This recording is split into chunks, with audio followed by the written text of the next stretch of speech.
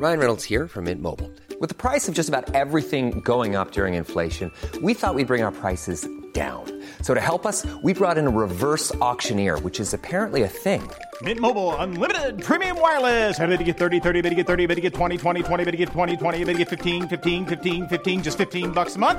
Sold! Give it a try at mintmobile.com/switch. $45 up front for 3 months plus taxes and fees. Promo rate for new customers for limited time. Unlimited more than 40 gigabytes per month. Slows full terms at mintmobile.com. You don't think that it's time that somebody cared enough to have a dream? Why are you getting so upset? This is not about you. Yes, it is. You are a human affront to all women, and I am a woman. At some point, you gotta decide for yourself who you are. Can't let nobody make that decision for you. How do you go about getting an exorcism? I beg your pardon?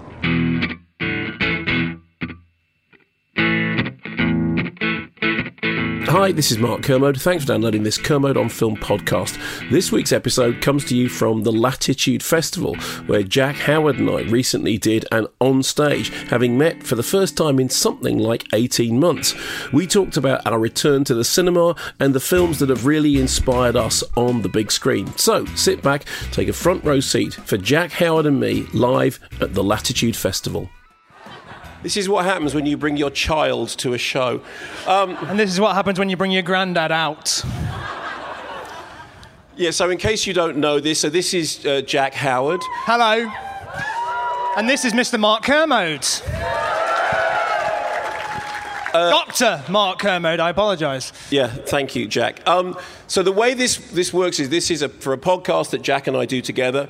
The podcast, crucially, is called Kermode on Film, because Jack wasn't there when I started it. But now, obviously, he's just run away and taken everything over. And this is Jack. Am I right? Is this your first... This is your first festival in a very long time? Well, I think it's everyone's first festival in a very long time. Yeah, no, but I Don't make it seem like I'm the weird one. Yeah, but it's your first... Okay, so just from what... Are you a festival bunny? I'm not really. I'll put it politely, I'm a bit of a house cat. So the idea of like coming to a festival like this, I'm just like, oh no, I need to be comfy and cozy. Where am I going to sleep? The floor? No, I'm not into that. But yeah, like I'm from Nottingham originally, and down the road... Really? I can't believe you got a cheer for being from Nottingham. Well, you left, so yeah, fair enough. But down the road from me is Download Festival, and because it was down the road from me, I'd always go, enjoy it, and then go home and be comfy in my bed, whereas everybody else would be sleeping in the mud, and I'd be like, what are you doing that for? So no, I'm not really a big festival person. Are you? Do you enjoy a festival vibe? Well, I think this is now my fifth Latitude. And because it is such a lovely honestly, everybody's thinking the same thing. Isn't it weird and wonderful to be able to be here at all? We walked in last night. We turned up last night and got set up, and then we came in, and this is the most number of people I have been around. This is for everybody for like a year and a half, because I live in the New Forest, which is in the middle of nowhere, and I got a cheer for the New Forest. Hooray! Yeah, I know Nottingham got a bigger cheer. It's bigger. Later on, there'll be a fight between the Nottingham contingent and the New Forest contingent. But as we walked in, Primal Scream was playing, and the good lady Professor Her indoors, my other half, who isn't here in the audience because she's somewhere else watching Wet Leg. Yeah. Who, incidentally, you're all missing Wet Leg to see us. Why? They're great. They are just like the best band in the world. Anyway, we walked in, they were playing Primal Scream, and I think Linda nearly burst into tears. And it was a really sort of wonderful feeling of, wow, we're back at a festival. And it was wonderful just to walk around earlier and just be like... I was just smiling, just like seeing everybody walking around having a nice time like this is normal. And the fact that like you're all in close proximity with each other. I know it's weird, but also like it is lovely just to sort of be back in this sort of environment again. And I bet everyone's like secretly a bit nervous. No? No. So technically, this podcast is about film, and we are meant to be talking about film. The thing, obviously, that's been on both of our minds is that for having not gone to the cinema for 18 months, we both finally went back for the first... What was the first film you saw back in the cinema? Actually, in a cinema? It was A Quiet Place Part 2. Yeah. Has everyone, by a round of applause, who's seen that film? Quiet, man. That was an obvious joke, I'm sorry. Did you see it in the cinema? Yeah, so it wasn't the first thing I saw back. I did see it in the cinema. I saw it in the IMAX in London, which is absolutely enormous. And again, it did the same thing that the first Quiet Place had done, is that when I went in, everyone was being a bit noisy, and then as soon as the film started, it went really, really quiet. Should we want to show a clip from A Quiet Place Part 2? I'd love to show it. Let's show a clip from Quiet Place Part 2. Here we go.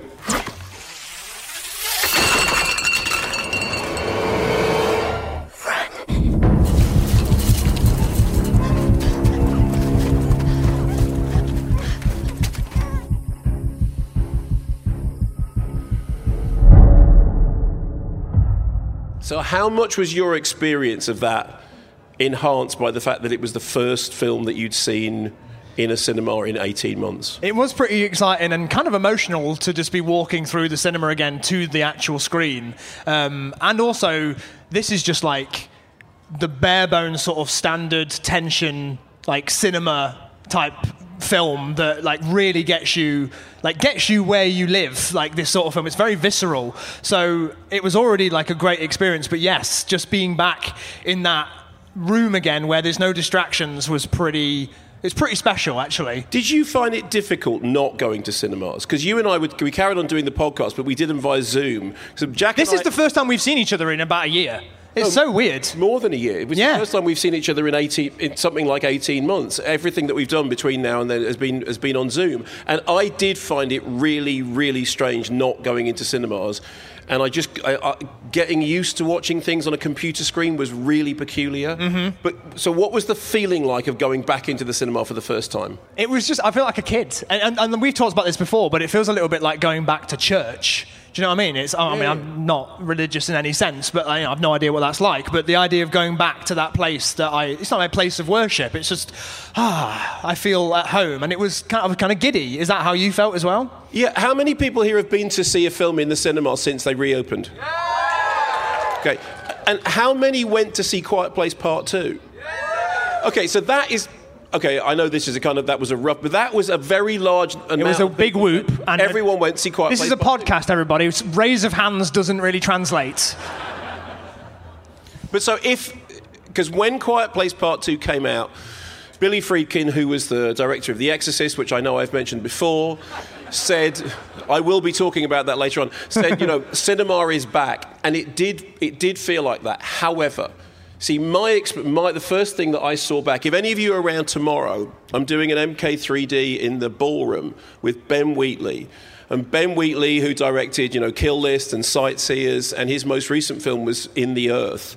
And the first film that I saw back in a cinema was Ben Wheatley's In the Earth, but I saw it under circumstances which for me were kind of weirdly ideal, because on the one hand, I love going to the cinema with an audience. On the other hand, I hate people. And so there is this kind of really weird thing that I love the idea, I'm going to see it with everyone, and everyone's going to be experiencing it together, and that's absolutely fabulous. Why don't they shut up? Why are they talking? Why are they making noise? Why is this guy behind me kicking my seat? And in fact, when they did the return to cinemas protocol, there was this whole thing that if you bought a single seat, they weren't able to sell the seat in front, the seat to the side, or the seat behind, which I thought, that's fine. I can live with that for the rest of my life, frankly. And then Ben Wheatley's new film, In the Earth, was coming out. And because I live in the New Forest rather than Nottingham, I wasn't able to get into London to see a screening of it. And so they put a screening on in my local cinema, which is the Harbour Lights in Southampton. And it was in... Southampton in the house! This is really kicking off. Places! Yes. So I went to screen what? So I went into the cinema. It was like first thing in the morning. They opened it up specially, and so I went in at 8:30 in the morning, which is totally ideal for me. And I met the projectionist beforehand, and he said it's in 239, really big kind of scope thing. And I said, fabulous, how many other people here? And he said, none. I said, this is my ideal screening. Can you turn the volume up to 11? And he said, we absolutely can. Regulations don't count if it's only you in the cinema. If we damage your hearing, it's your fault because you asked for it. So how many, now I imagine this is going to be a much lesser number. How many of you have seen In the Earth? Okay, either that's two very loud people, or that was It did sound like two very loud people. Oh, I'm sorry, it's my child. I'm sorry. It really is. It literally is my child. That's... Yeah, I know. I know the other two aren't my child. I remember I was there. I know how many children I have. It's you and your sister. Okay. Oh, and Linda is here. Why aren't you seeing Wet Leg? They've finished. They finished. How were they? They were great. Okay. How is this in comparison? Yeah, fair. Okay. Anyway, do you want to see the trailer for In the Earth? Fine. It's a pretty great trailer. Shall we move our chairs slightly back so we can? Why not? We can bring it back in. And we'll turn it up. He told me his story. These are his memories. Can you feel him now? In the earth? No, I don't know what you mean. I think you do.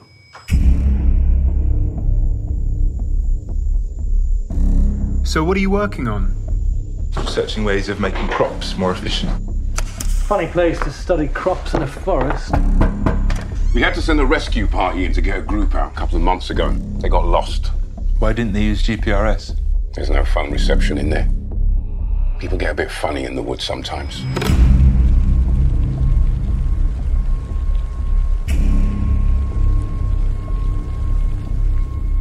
You worried she's going to get you? Yeah, who is it? It's a local folk tale. She's the spirit of the woods.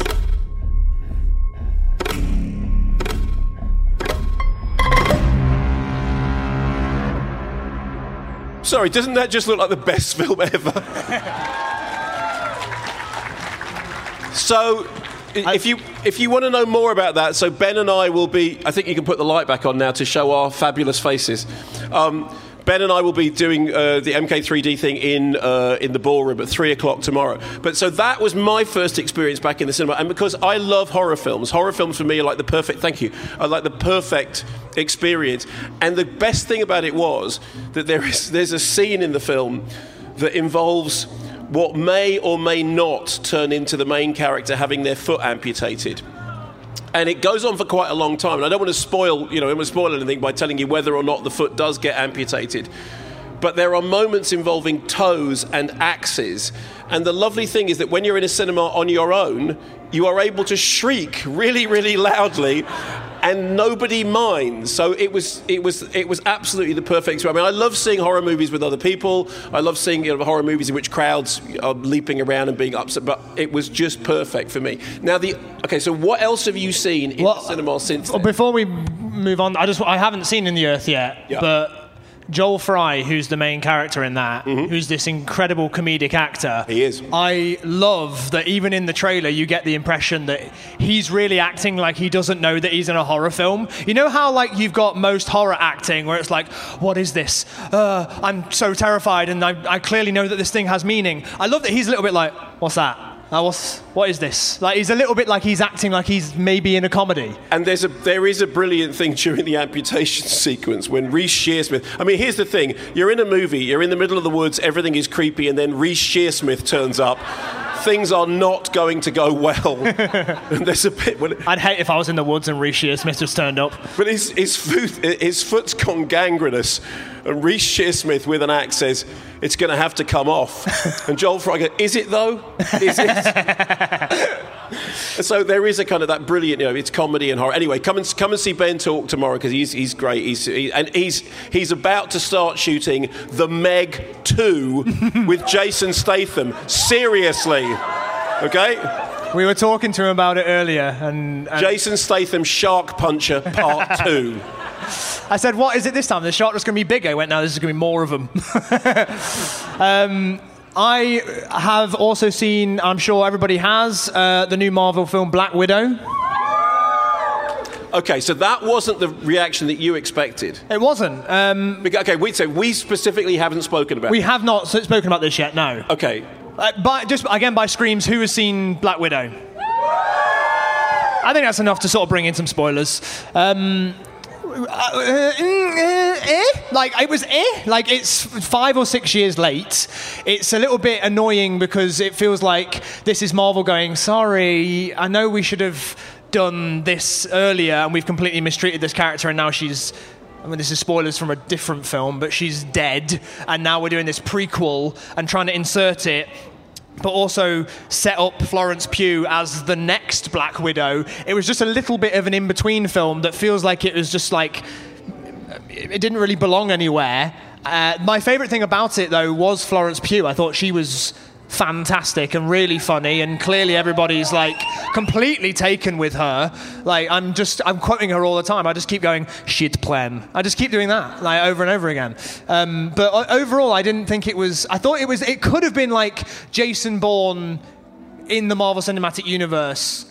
But it ended up just starting a little bit like that, almost like this globe-trotting espionage, but then it turned into something a bit more ridiculous. I mean, the ending fight was literally, you can't punch me because I smell. Like, that is, what a weird thing to, like, put in a movie like this. All right.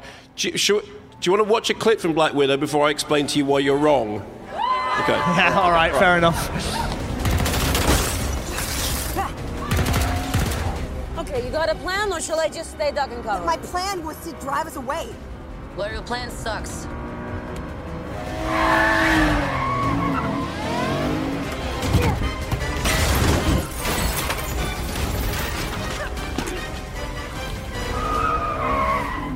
You're welcome.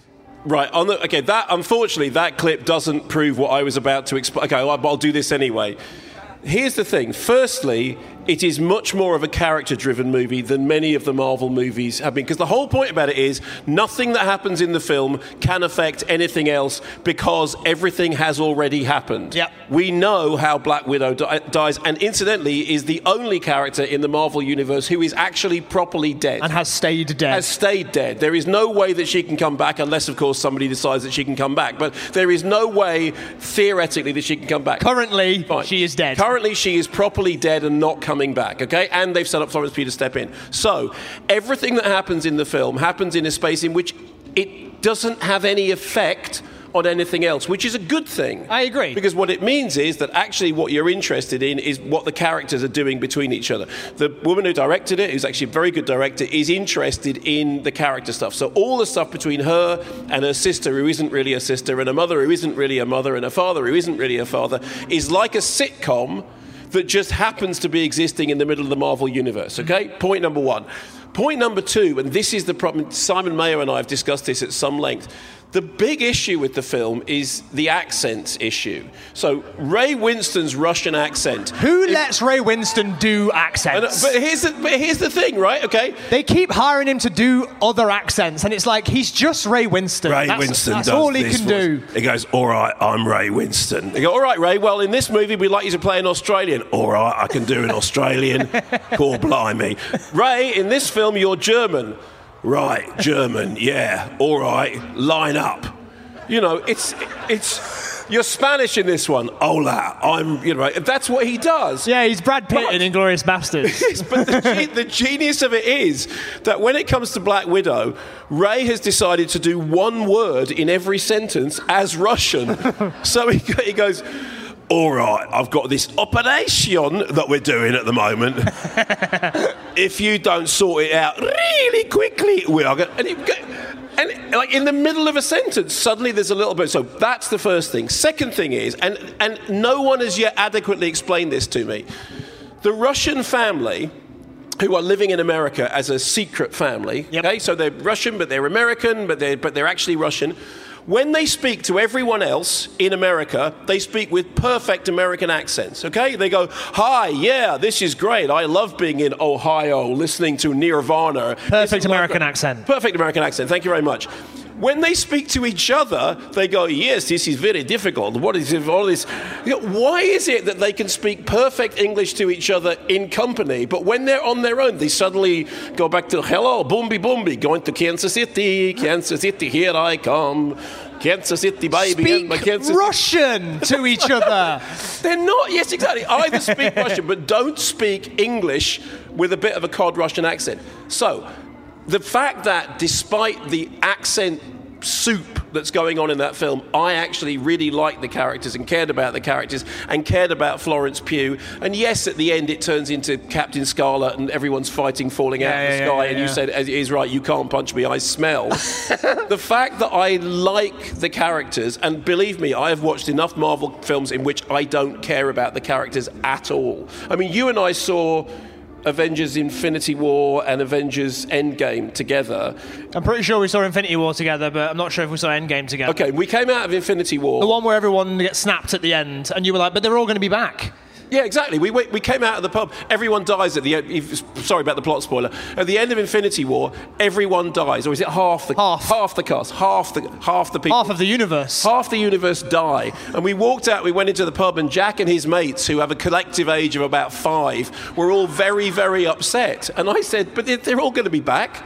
But the rebuttal to that is that yes, and we know that, and you know that because we're like bathing in the culture of cinema, but the films are being made for kids, really, and the kids don't know that. So when the kids are watching that film for the first time, they're seeing Spider-Man die and thinking, oh, like, what's going to happen next? Like, we know because we know that there is a follow-up coming out in a year's time, but those people don't really know, and I think that's who it's for. We don't need to spoil that for them. Right, straw poll.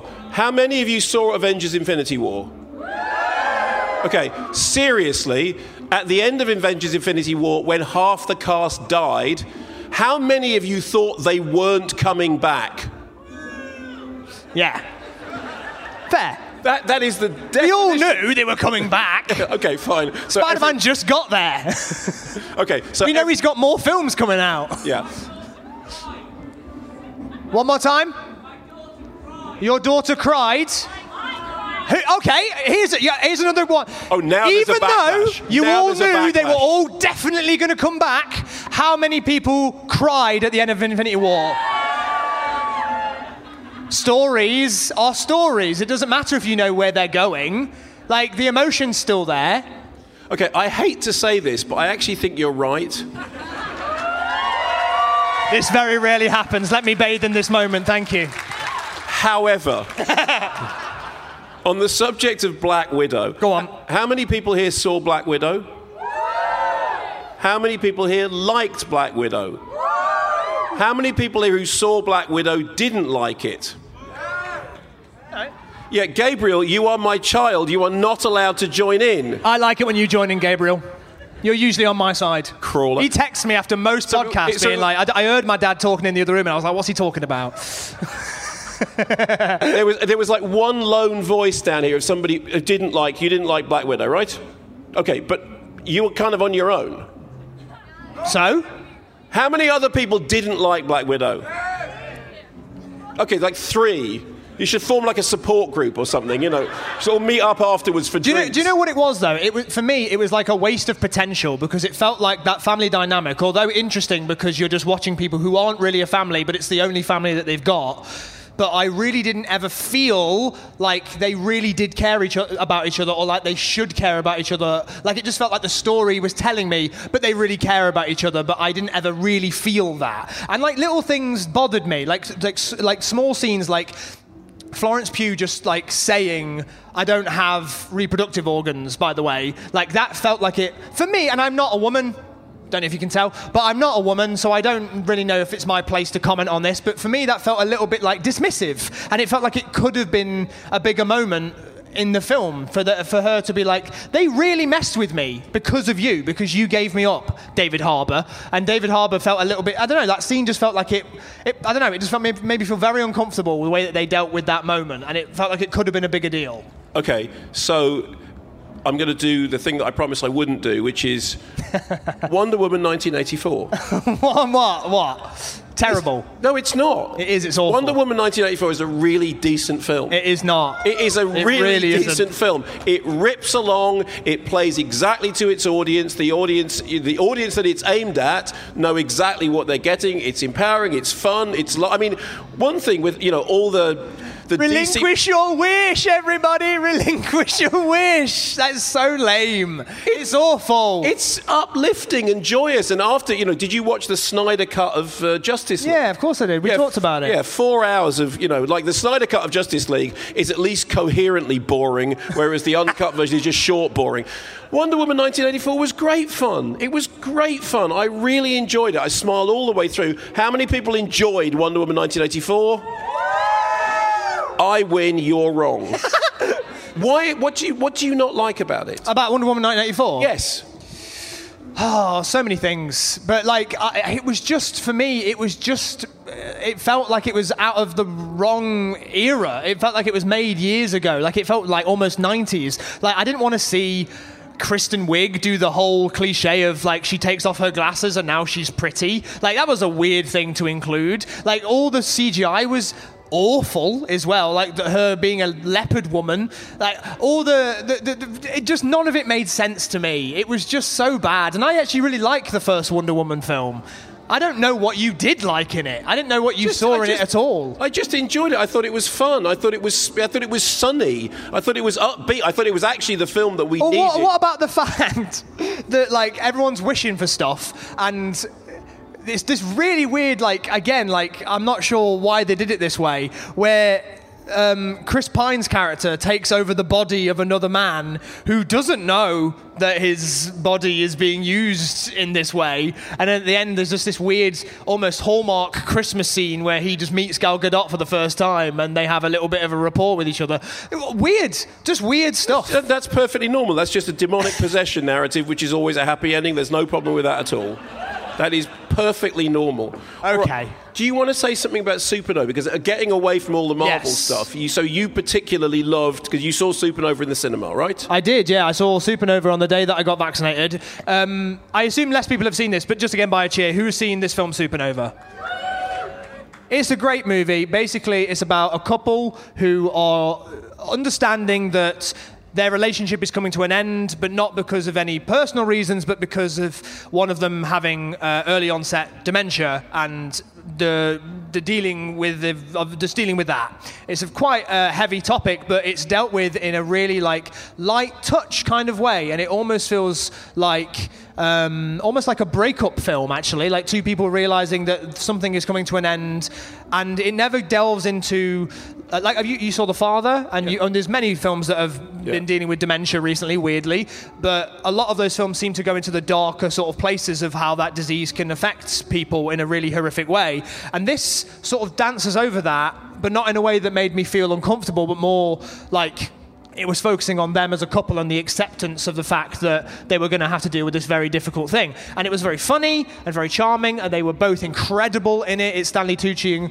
and Colin Firth. I always have to check if it's Colin Firth or Colin Farrell. I always have to get those two mixed up. It would have been a very different movie with Colin Farrell. Colin Farrell would have just punched Stanley Tucci, and that would have been the end of it. But yeah, it was wonderful, and I was surprised by it, and just enjoyed it. Okay, because you said it's funny and charming, which it is. Do you want to show a clip and then we'll talk about the absolutely. other things? Okay, fine. So, can I ask you, did you want one? An autograph from him? Because I saw you looking at it. I wasn't sure if you wanted one. Tuscan. No, it's all right. He's very shy. Do you have a pen on you?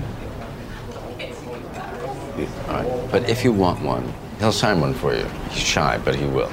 Either on a napkin, or if you have one of his piano albums, he'll... Thanks. Okay. All right. Thank you. It's very nice of you. Thank you.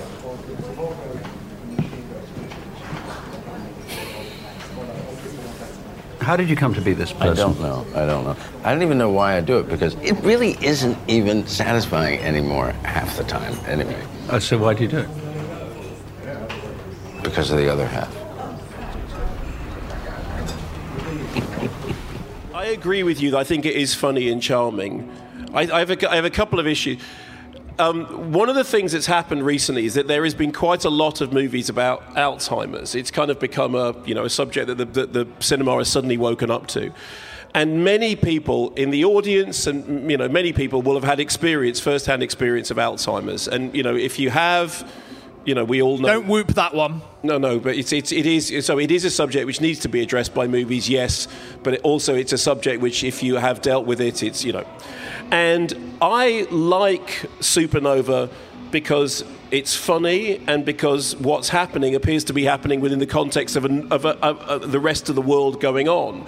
So actually, that scene, for example, is funny because it's a funny scene, and it just has nothing to do with it's just who they are as people. And there's a lovely moment when they arrive at the family of Colin Firth's family, and the family don't know how to address to Stanley Tucci the fact that he's been diagnosed with early onset Alzheimer's.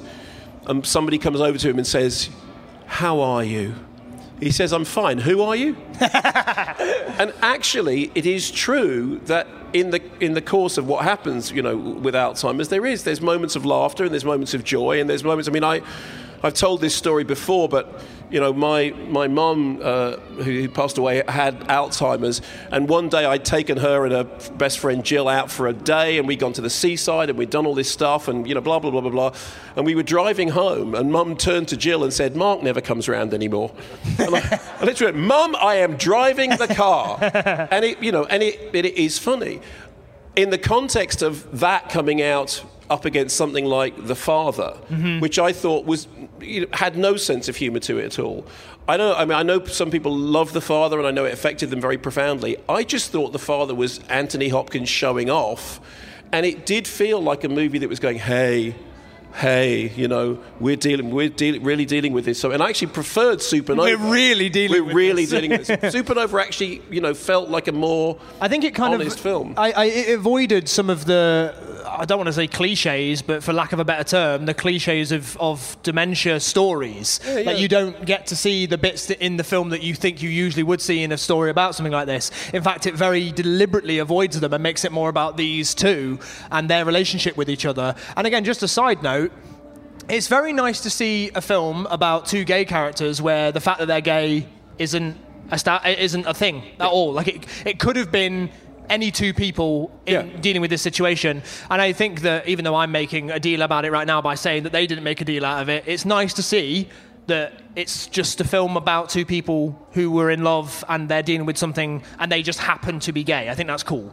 When you went to see it in the cinema, were there other people there? Yes. So and I was seeing it at an early preview screening at an Everyman cinema, which was lovely. But it was just like a mistake. I just turned up at one point and it happened to be on. But yeah, it was like a fair few people in there who all seemed to be very sniffly by the end of it. It was all quite... by the end. Okay, but did they laugh at the jokes? Yeah, 100%. Everyone was clear. Like the atmosphere in the cinema was really, really lovely. Okay. Were you less taken with this film? No, I like it. I did get a little bit like, oh, here we go again, because this is now the third Alzheimer's film in, and there's the thing that many critics said this. There are all these Alzheimer's films, and they're all very forgettable. But there was definitely a sort of... Again, Jack, it's like when suddenly you're faced with a whole train of them, that's what you think. But actually I thought Supernova worked because it was funny and because it felt natural and it didn't feel like it was... I think it worked as like a road trip movie as well. I think you had it right when you said breakup movie. In fact, I know you had it right because that was actually the phrase that I used in my review in The Observer that you ripped it off of. So well done. I'll never tell. Okay, can I move on to Summer of Soul? Please, yeah. Okay, so I haven't seen it, so I'm excited to ask you about it. Okay, so the thing that I want everyone to see is how many of you have seen Summer of Soul? Okay, so lovely. I'm delighted that you've seen everything, like literally every time. But it's great, isn't it? Okay, so Summer of Soul is I'm going to stand up to do this, right? Summer of Soul is this film that you absolutely have to see. It is a documentary about the 1969 Harlem Cultural Festival, which has been written out of popular history. So when you think of 1969 and pop music, you think of Woodstock, the Mike Wadley film with, all the acts that played at Woodstock, and you think of Gimme Shelter, which is Altamont, Rolling Stones at the end of... So the Rolling Stones, Altamont is the end of the 60s, 69. Woodstock is kind of, the great summer of love, blah, blah, blah. The most important thing that happened was the Harlem Cultural Festival, which was filmed. The whole thing was filmed. It happened over 6 weekends, and the acts were Stevie Wonder, Gladys Knight and the Pips, Nina Simone at absolutely the height of her powers. I mean, this is incredible. The Fifth Dimension, this incredible roster of acts. And Questlove discovered that this had all been filmed and somehow written out of history. So he made a documentary which involves the footage from the concert, but also people who were either there or were actually taking part in the concert, remembering it, one of whom says, I'm so glad you've done this because I thought I was going crazy. I thought I had imagined this concert. We're going to play you just a little bit of a clip, which is Gladys Knight and the Pips. It is, Nick, we'll do Gladys Knight, yeah, which is Gladys Knight and the Pips. This is like just one moment in a concert which is filled with the most extraordinary music. And you see a little snippet of the interview as well, and then I'll go on about it a bit more. So here we go. This is from Summer of Song. Now, ladies and gentlemen, we're going to bring up some folks. I was nervous. We were so excited about being there. We joined our hands and say prayers before we went on stage. Gladys Knight! Now, when I stepped on stage, I was totally taken aback because I didn't expect a crowd like that. And the Pips! I bet you're wondering how I do. Baby, that's playing to make me blue. But some other girl, you knew before. Between the two of us, girls, you know I love you more. It took me by surprise, I must say. When I found out yesterday, don't you know that I heard it through the grapevine? Not much longer would you be mine. Don't you know that I heard it through the grapevine?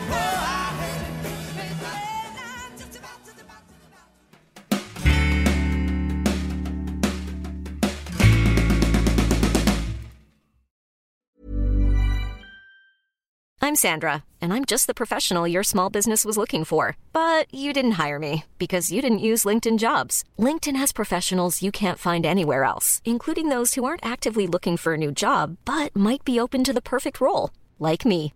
In a given month, over 70% of LinkedIn users don't visit other leading job sites. So if you're not looking on LinkedIn, you'll miss out on great candidates like Sandra. Start hiring professionals like a professional. Post your free job on linkedin.com/people today. Burrow is a furniture company known for timeless design and thoughtful construction and free shipping, and that extends to their outdoor collection.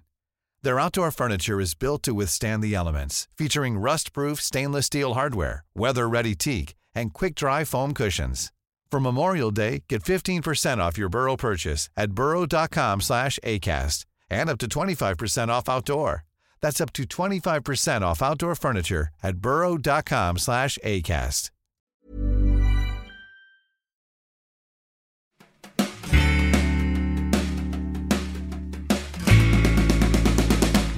So the other acts, you've got things like, you've got the Pop Staples and the Staples Singers.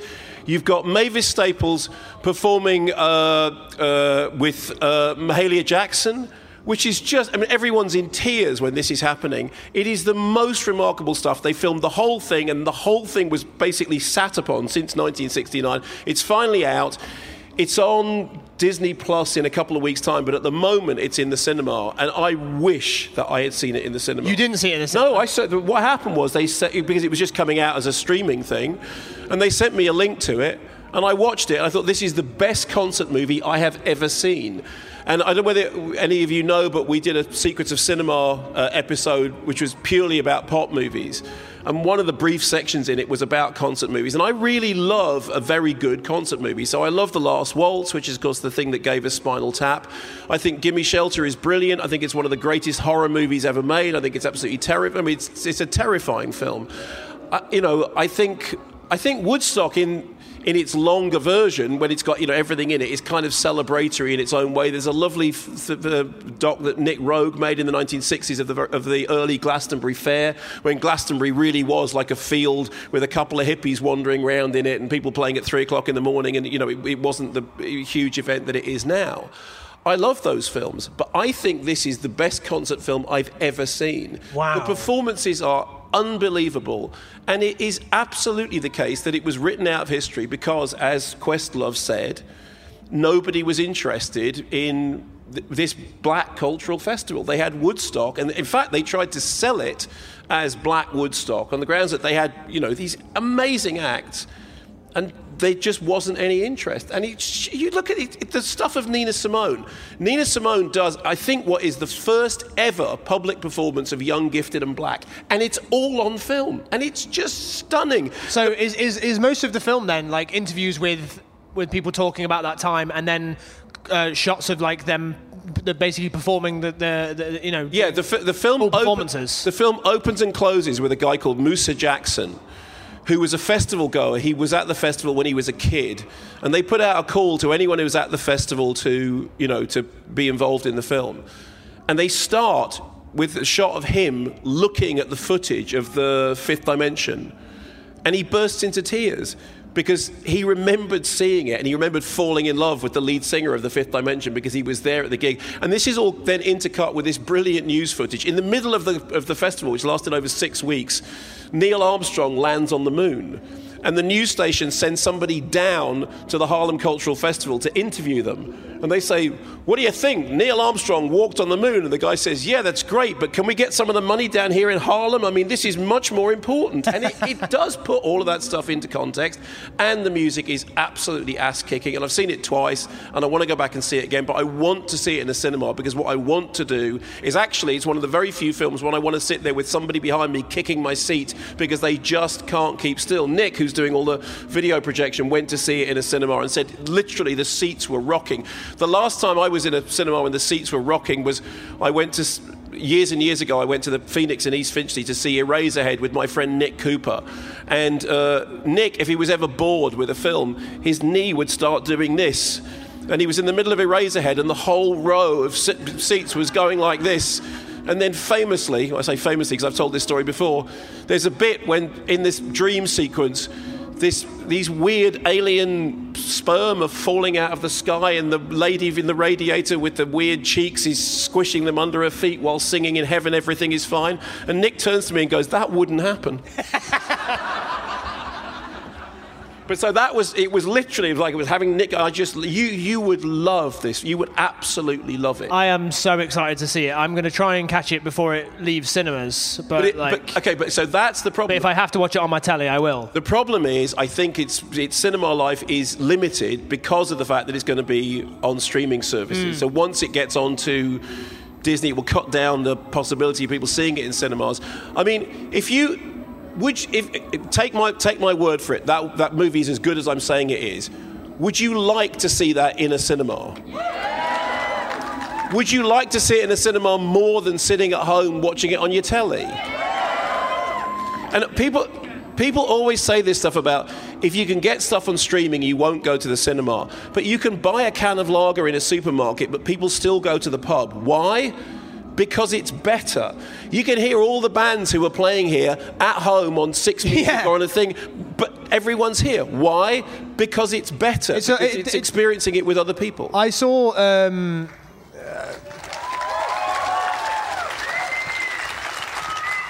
Judas and the Black Messiah at home, and then I went to go see that in the cinema when everything had opened up again.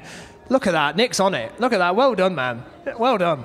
And it just works so much better in the cinema, and I loved it when I watched it the first time. But there was something about being in that room that made the message of it and the story of it just hit so much harder. And what I'm saying is, I left feeling sadder than I did when I watched it at home. I just felt it a whole lot more. It's so beautifully shot as well. I remember when we spoke about this when it first came out. I was talking about how playful the camera is, and it felt like Spielberg, actually, in terms of the way that the camera is moving in Judas and the Black Messiah, and seeing that on a cinema properly projected was so beautiful. I was so pleased that I got to see that. And also recently, and I'm sorry, Nick, you don't have a poster for this, but because things aren't, cinemas aren't exactly thriving right now because things are starting to warm up now.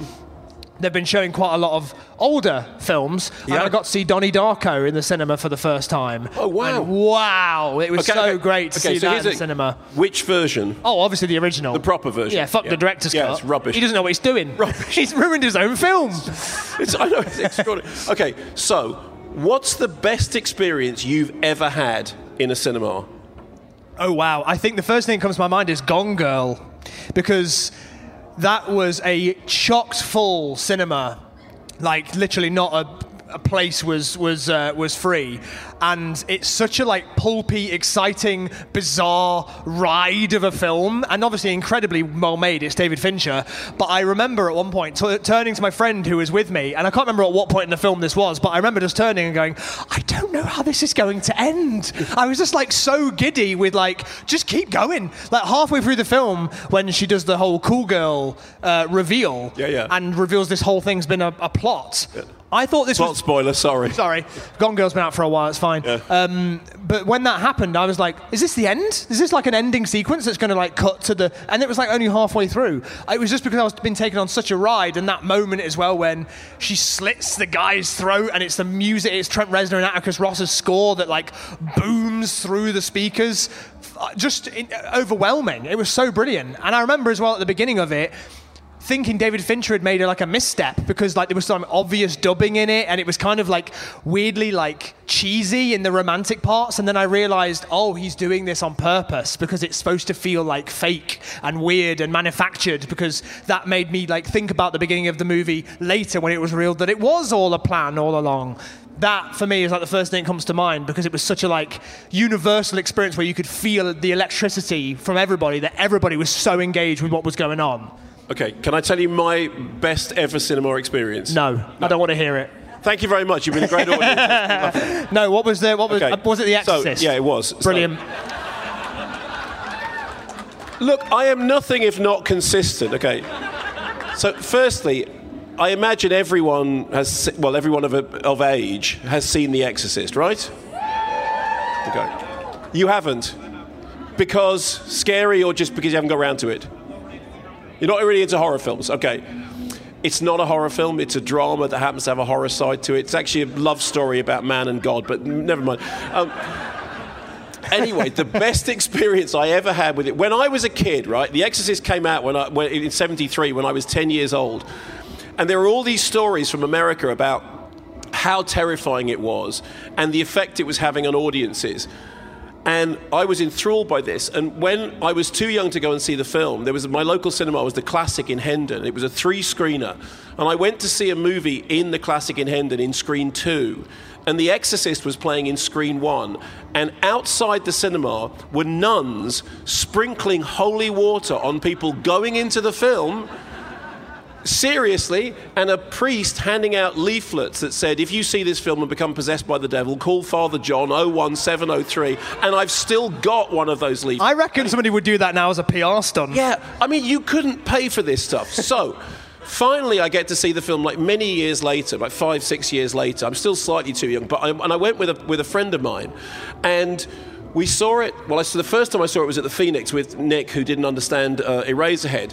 But I've seen it about 100 times now. So about this, 5th or 6th time, I went with a friend of mine who, halfway through the film, he must have fallen asleep. It was like a late night screening.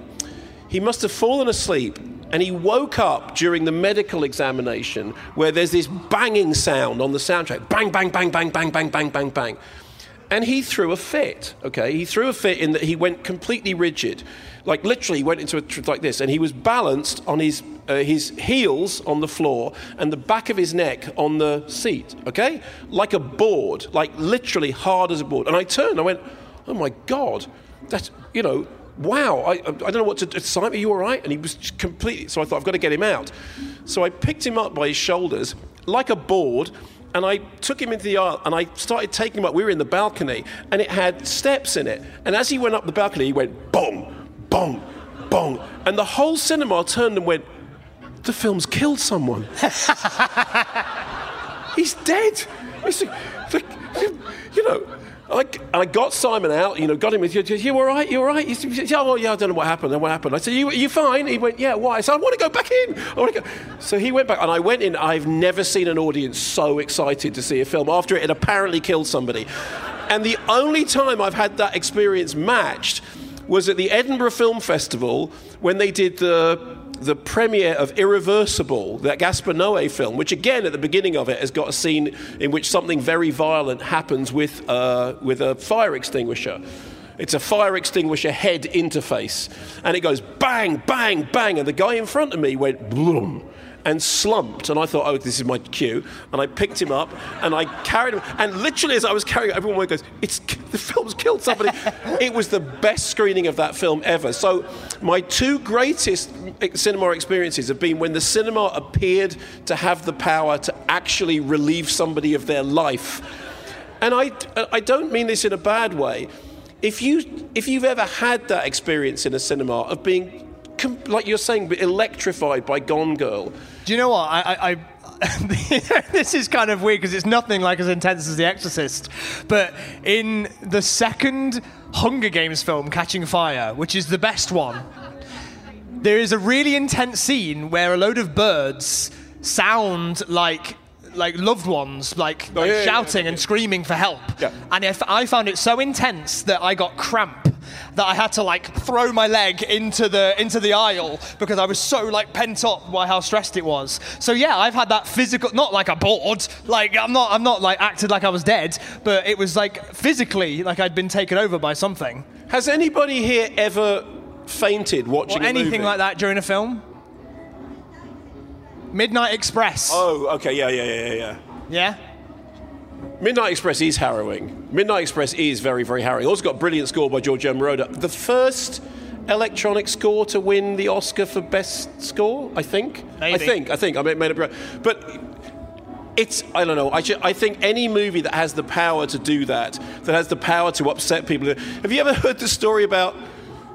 I'm asking you all rhetorically. Have you ever heard the story that John Gielgud tells about going to see the long version of Caligula in New York? I'll take that as a no.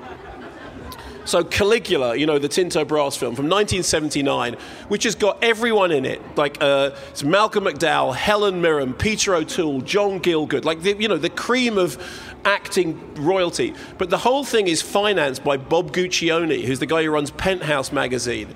And Bob Guccione makes the film and then decides that when they finish the film, the problem with it is there's not enough sex in it. So he goes away and films all these completely irrelevant sex scenes, hardcore sex scenes, and he sticks them into the film. So the long version of the film is 4 hours long, and it's got all manner of debauchery and people getting along famously in ways you couldn't possibly imagine. And John Gielgud tells this story about the only place you could see the X-rated version of Caligula was one cinema in New York, in which it cost $15 to get in.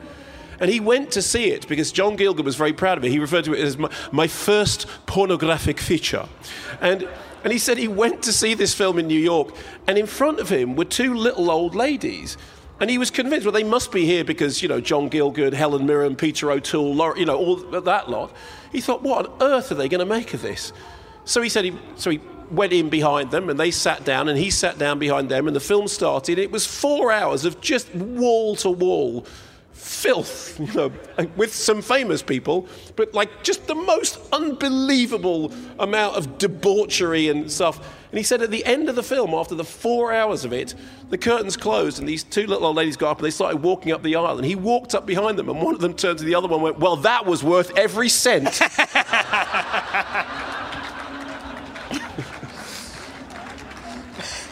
I also love that you mentioned the $15 like that was supposed to be extortionate when that's just very standard these days. Yeah, back then that was an extortionate thing. See, that's what, in a way, that's what I want from cinemas being back. I know that streaming services are, They're not the death of anything. They're not the death of anything. They're not the death of anything. In the same way that the printing press wasn't the death of printing, and the same way that, television wasn't the death of cinema, and video wasn't the death of cinema, and 3D was just a stupid idea. Yeah, what the fuck was that? I'm glad that's over. Yeah. What are you looking forward to for the rest of the year? I'm just looking forward to seeing stuff that I don't know about. Whenever anyone says to me, what are you looking forward to? The stuff if you're a regular film critic, you end up seeing 6, 7, 8 movies over a couple of days. And it's always the 6th, 7th or 8th movie that you don't know anything about. All you know is it's in this screening room at 4:00 in the afternoon. And you go along and see it and it completely blindsides you. That's what I'm looking forward to. What are you looking forward to? Dune. Are you officially saying Dune, or are you saying that to be Dune rather than Dune? It's Dune, isn't it? Dune? Dune? Are you English? Yeah, I'm from Nottingham. Okay. It's if you see a pile of sand by the sea, do you say that's a sand dune? A sand dune? No, you don't. You say my accent. I think it's my accent. You say a sand dune. A sand dune. Yeah, Dune? Dune. Oh, why are we doing this? Okay, so you're looking forward to Dune. 100%. It looks like grown-up Star Wars. And did you see the new trailer that came out, I think, yesterday? No. Big love in the room for the Dune trailer. Well done. Killed it. Yeah, I mean, I agree with you that I'm looking forward to the film that I don't know about yet. I think that's going to be great. But I also realise that we've got a back catalogue of films that should have come out a year ago. Yeah. I'm over Bond. Couldn't give a shit. Does anyone care about Bond anymore? Not bothered. It's like, doesn't it kind of feel like we've all seen it, although we haven't seen it? And it was there, and then it wasn't, and then it was there, and then it wasn't, and it was there. And Daniel Craig is going to be an old-age pensioner by the time we finally get to see the film. There's so much time to die. Yes. Round of applause, Mr. Jack Howard, everybody. Thank you very much. Yeah, the Bond thing, I have to say, is kind of getting to the point that, you know, when it was Danny Boyle doing it, I was kind of excited. Yeah. And then it wasn't Danny Boyle, and then it wasn't... Although, like, Cary Fukunaga is a really, really interesting director because he did the first series of True Detective, which is really fantastic. Do you think they kill Bond? Let's make some predictions. My prediction is that I don't know if they're going to kill Bond. They might do that because they've never done it before and it would be interesting. But my prediction is that the Rami Malek's character is going to be Dr. No, which obviously everyone will know is the first ever Bond film that they made. And if this happens, you will have to remember that I called this. I think that Bond will say, "No, time to die," and then kill him. That's very good. I think that's what's going to happen. Yeah. That's my prediction. I'm calling it right now. I guarantee you that is a better line than any line that's actually in the I wouldn't say that. Phoebe Waller-Bridge was a writer on the film. No, actually, no, that's a good point. No, that's a good point. Okay, so you are excited about it. Look, I'm a Bond fan. Like, I'm going to see it. I'm going to be excited. As soon as the circles go across the screen, I'm going to be, like, completely into it. God. But, yeah, like... Dune is like the thing that I'm really excited about seeing in IMAX because Denis Villeneuve is just like a genius, and I think it's going to be unlike anything we've seen. I did an on-stage thing with Denis Villeneuve. I was there. Oh, you were? That's when you were interviewing Ridley Scott. Ridley Scott, and this is when they were introducing Blade Runner 2049, and Denis Villeneuve said, "Well, the whole thing is very important," because he's French, right? He's something. That's me doing Ray Winston. He said the whole Ray Winston playing Denis Villeneuve for the purposes of this anecdote. He went, "Yeah, the thing that's really important is that Deckard, you know, he might be an android, but he might not." And Ridley Scott went, "No, he is an android." And Denis Villeneuve went, "No, but the whole thing is it's ambiguous." And Ridley Scott went, "No, it isn't." It doesn't make any sense if he's not an android. And Denis Villeneuve went, "No, but the whole thing with the movie." He said, "No, it doesn't make sense." And they literally started having a row. It was like being in the middle of a marital before the... And it did feel a little bit like Ridley Scott might be drunk. Oh, I don't think Ridley Scott was drunk. I think Ridley Scott is just at the point in his life when he doesn't care what he says. And it was like Alan Parker. I mean, Alan Parker, in the kind of later period of his career, was fantastic. I mean, Alan Parker was always brilliantly cantankerous, but he did not care what he said about anybody at all. And I just think Ridley Scott was, "No, I made Blade Runner. He's an android. And you didn't make Blade Runner. You made the next one, but he is an android." What I thought the genius of Denis Villeneuve did in 2049, and I don't know if this is controversial, I think that 2049 is better than the original. Split the room, and I think the genius of it is that no matter which version of Blade Runner you like, Denis Villeneuve has made a sequel to that version of Blade Runner. Yeah, no, I think that's fair enough. I mean, I think Blade Runner 2049 is brilliant. I think saying it's better than Blade Runner is, you know, it isn't. But I think it is.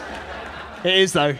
No, but it's very, very good. And actually, the fact that the two of them work together is very encouraging. But Blade Runner, which exists in at least 5 different versions, in its best versions is an absolute masterpiece, and in its worst versions is a flawed masterpiece, but it's never anything other than a masterpiece. I mean, I remember seeing Blade Runner when it came out in the cinema in its first version with all the ridiculous voiceover that was stuck on afterwards and all the stuff that doesn't make any sense because they recut it, and that ridiculous ending when the footage from the end of the film, because they wanted a happy ending, he had to go to Stanley Kubrick and say, have you got any outtakes from the mountains of The Shining that we can use so it looks like they're escaping somewhere? And apparently if you play the end of Blade Runner, if they'd gone on one more frame, you would have seen the Volvo from The Shining coming into shot, which means that you could make a movie that starts with Blade Runner and ends up with Jack Nicholson They're in the same chasing universe. Shelley Duvall around with an axe, which actually would be a really good film. Jack, I am aware of the fact that we have overrun considerably. Us? We never do that. I know. It's a terrible thing. What time are we at? Thank you ever so much, everybody, for coming. Oh, wow, we have overrun. Yeah, we have. We are... Hang on, wait. Before you do that, because I'd like you to do it enthusiastically. We are very, very honoured to have been asked to come here, and we are delighted to be part of this. We hope that everybody is having as good a time as we are. As I said, if you are free tomorrow at 3 o'clock, do come and see Ben Wheatley talking about In the Earth. And stay safe, everybody. Respect everybody's, everything. Respect everybody's everything. Thank you very much. Thank you for having us. Thank you. Well, there we are. I hope you enjoyed Jack and my conversation at the Latitude Festival. On the next episode of Kermode on Film, it's me on stage at Latitude with the great Ben Wheatley. Thanks for downloading this Kermode on Film podcast. If you've enjoyed it, remember to subscribe, tell your friends, visit our Patreon page where there's loads and loads of extras. Keep watching the skies and stay safe.